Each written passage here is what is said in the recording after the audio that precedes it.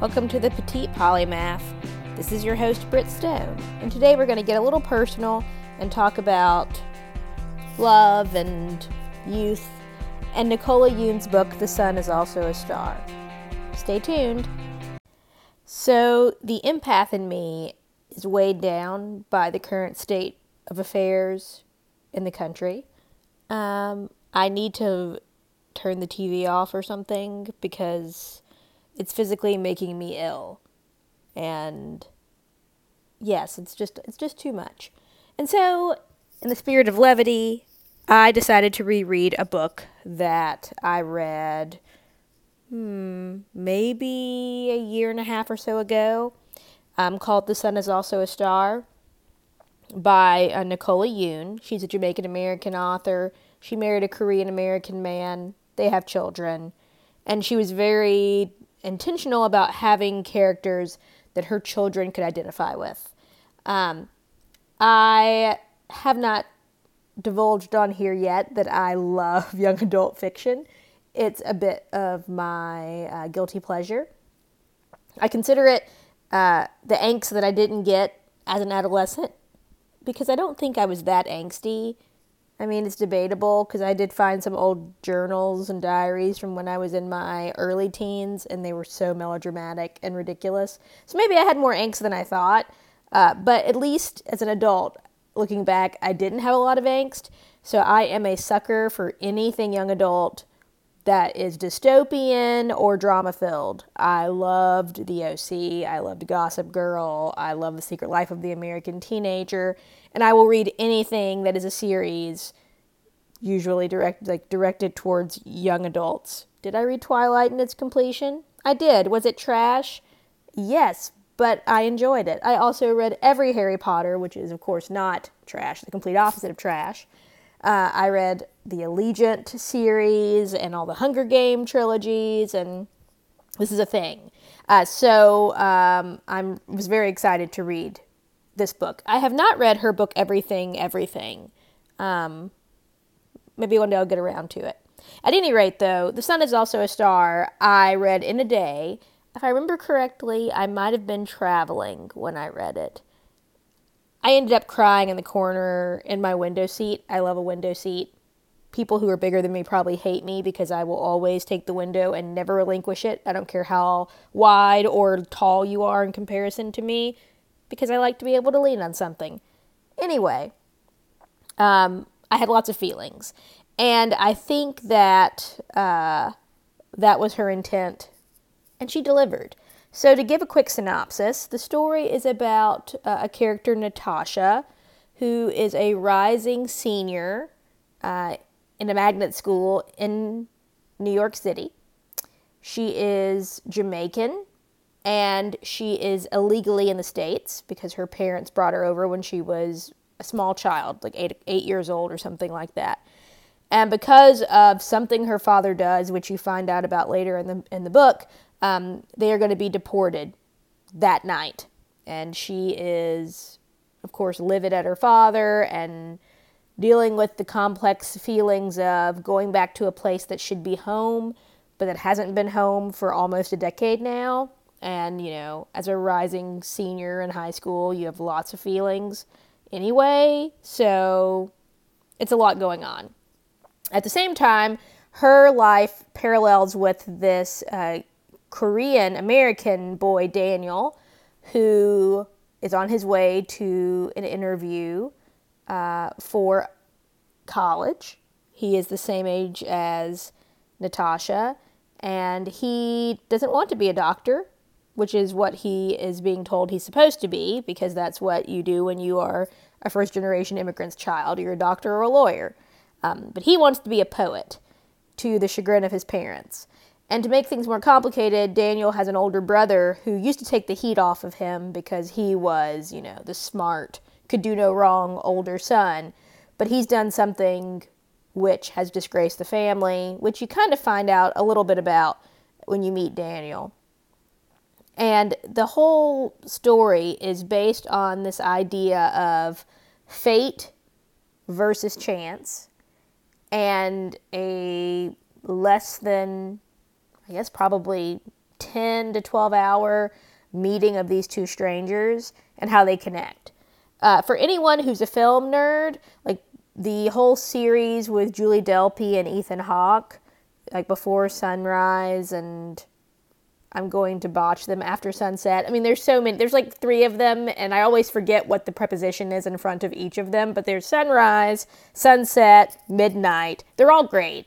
And they're set in Vienna, the first one. The second one was set in Paris, and the third in Athens, I believe. And there are, walking conversations between these two people mainly in beautiful settings, discussing life and the meaning thereof, and love and relationships and connection and what happens. And so I kind of got that idea from this story. And it's actually being made into a film, which is what prompted me to reread it, because I loved it anyway. And then also I got excited because Yara Shahidi is going to be playing Natasha, and some very adorable young guy from, I think, what's that show called? That new show with Archie, like the Archie comic story that I have not watched but have read a lot about. At any rate, he plays a character in that show, and he is going to be playing Daniel. I think he's half Korean, half white American guy. So at any rate, that got me excited too, because I then had to kind of refresh myself on the going-ons of the story. And so the story is done in little vignettes, like either the mental thoughts of Daniel or Natasha, or one of the secondary characters, one of their parents, or another character that has some impact on how they meet. And then little blurbs about, astrophysics, or the neurobiology or neurochemical biology of love, and like the feelings that we have that bond us to people because of neurotransmitters being released, which of course I should know enough about. And it's just done very well. You can read it extremely fast, and it's fun, and I think encapsulates the not adolescence, almost like the teetering on young adulthood of these two characters.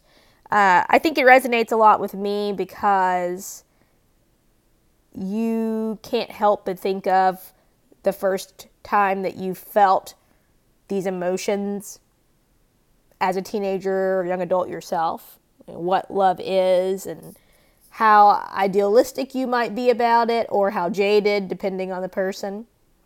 Natasha is a bit more jaded, Daniel's a little bit more idealistic, and just their attempts to convince the other person that their way of seeing the world is the right way are lots of fun, and probably things that we continue to do even when we get older.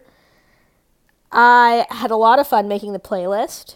It actually is one of the playlists that might be nearest to my heart, because Natasha is a black girl who loves emo and loves angst. That resonates with me. I love the melancholy. The more melancholy, the better with music. And so she's a lover of Nirvana and Chris Cornell, Soundgarden. I'm just blanking on the other band, and it's a shame that I'm blanking on them.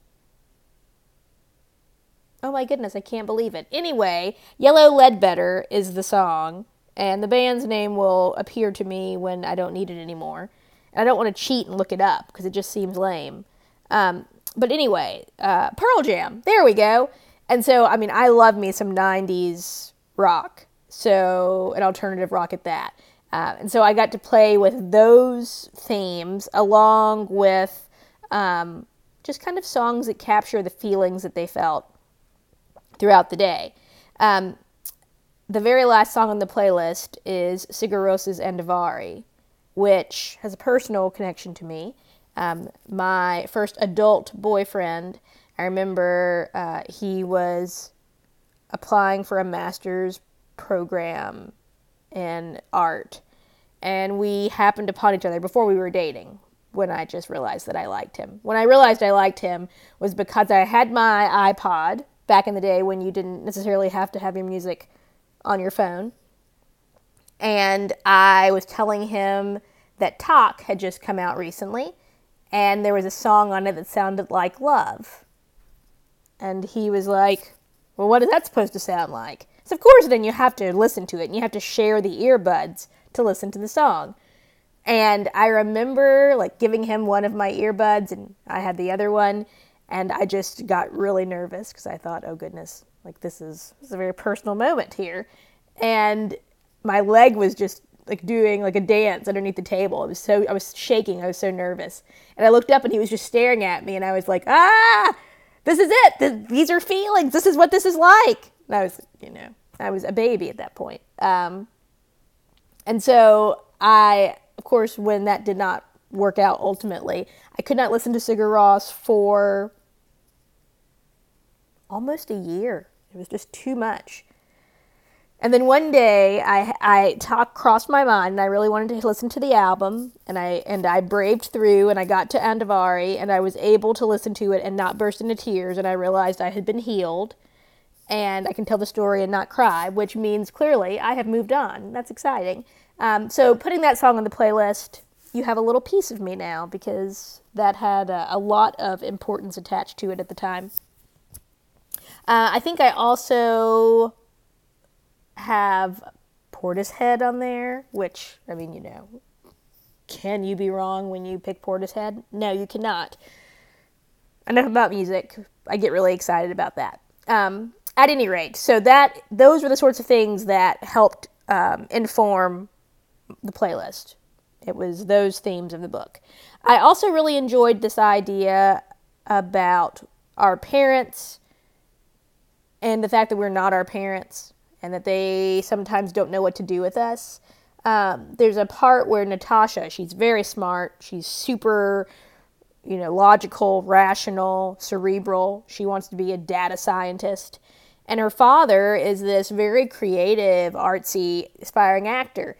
And he's afraid of her because he feels like this daughter that was his pal and best friend and who he could impress and who was his number one fan, he felt like he didn't know who she was anymore because she was studying these super complicated ideas and subjects, and they were way out of his league, and he didn't even know if he knew who she was anymore. Or then Daniel, who's, a first-generation American, and his immigrant parents, they have struggled for him to have what he has, and they're afraid that they've been too easy on him because he wants to do, these artsy things that don't have any guarantee, and he doesn't seem as driven by the need to make money. At one point when his father, who, because of course he would, owns a black hair care store in Harlem, is bigoted about the fact that Daniel might have a thing for this black girl, Natasha. He's like, you can't do that. I mean, that's not the way we do things. And so, you have this dad who's thinking, what did I do? How did I fail raising my children in this country? I feel like I'm losing them to this place. And I think that that's something that the older you get, if you are an adult and you have had the pleasure of getting to know your parents as individuals, you realize how much of themselves that they put on to you and who you will become, what beliefs you'll have, what career you'll have, if you'll have a family, what sort of family you'll have and how you'll raise them. There's so much that people put on to their children and what they get back or what happens when maybe those expectations aren't met are very interesting. It's also a very quick read, and it's fun, and I needed this after the complete debacle, dumpster fire of a news cycle that we've got. I think the one other thing I wanted to say is, so I lived in New York City for 2 years and loved it. 2013, 2015 was my span. I was doing my doing a fellowship there. And while I love returning to the city, who knows, stranger things have happened. I could end back up there, but I don't anticipate that, at least in the immediate future. I thought that this was also kind of an homage to New York, not just Manhattan, but the boroughs. They didn't go to the Bronx, and just the things they saw and how they moved through the city, walking the streets, taking the subway, being on a bus, taking a cab, all the things that I kind of miss living in Austin, and the connections that are made. One thing that I loved about living in that city was that I honestly felt that anything was possible. You never knew whose paths you would cross with and how that would have impact on your life in the future.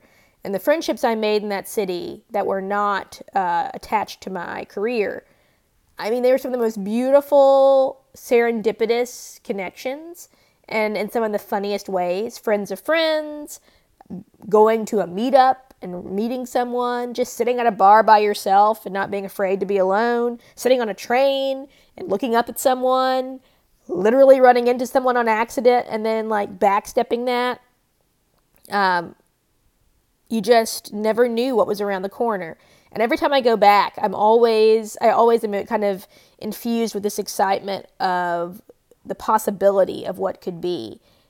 And I think that when we think about love, you know, at least the excitement of it, that's what we think about, is this meeting of strangers that seem as if they're not. And so with that, I actually want to leave you with a quote that comes from the book. And I'm probably going to completely botch the Japanese phrase, but it's okay. There's a Japanese phrase that I like, koi no yokan. It doesn't mean love at first sight. It's closer to love at second sight. It's the feeling that the person who is in front of you, you will fall in love with. And I think that's just a very beautiful sort of idea, that you see someone and in them you can see the future. I think that's a pretty amazing thing that humans are able to do, maybe a few times in their lives. So I'm going to take a quick break and then come back and tell you about something that's making me happy besides this book. Okay, I'm back. So I had to think about what was making me happy, and then I remembered farmers markets. I love a good farmers market. I used to walk to the market in Union Square when I lived in New York with my first roommate, Danielle. We would get up in the morning and each carry our bags and walk to Union Square, if we lived in Murray Hill, do our shopping of vegetables and pretty flowers, and then come back and then have fun for the rest of the Saturday. Now, because I'm like 75 on the inside, I wake up on Saturday mornings if I don't have plans, and I take my reusable bags and I go to the Lakeline Mall's parking lot where one of the Austin farmers markets is. And I carry my own growlers, and I get my ginger beer that has been flavored with something like cucumber mint or hibiscus, and I buy my meat and my produce for the week, occasionally bread, always in with breakfast tacos because that's what one does in Austin. And it makes me feel like I am, you know, like thumbing my nose at the man and also getting good eats, and everybody's happy. So that's what I got.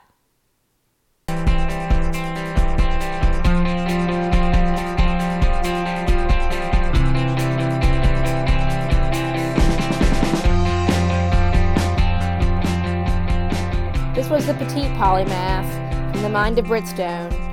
Thanks for listening. Until next time.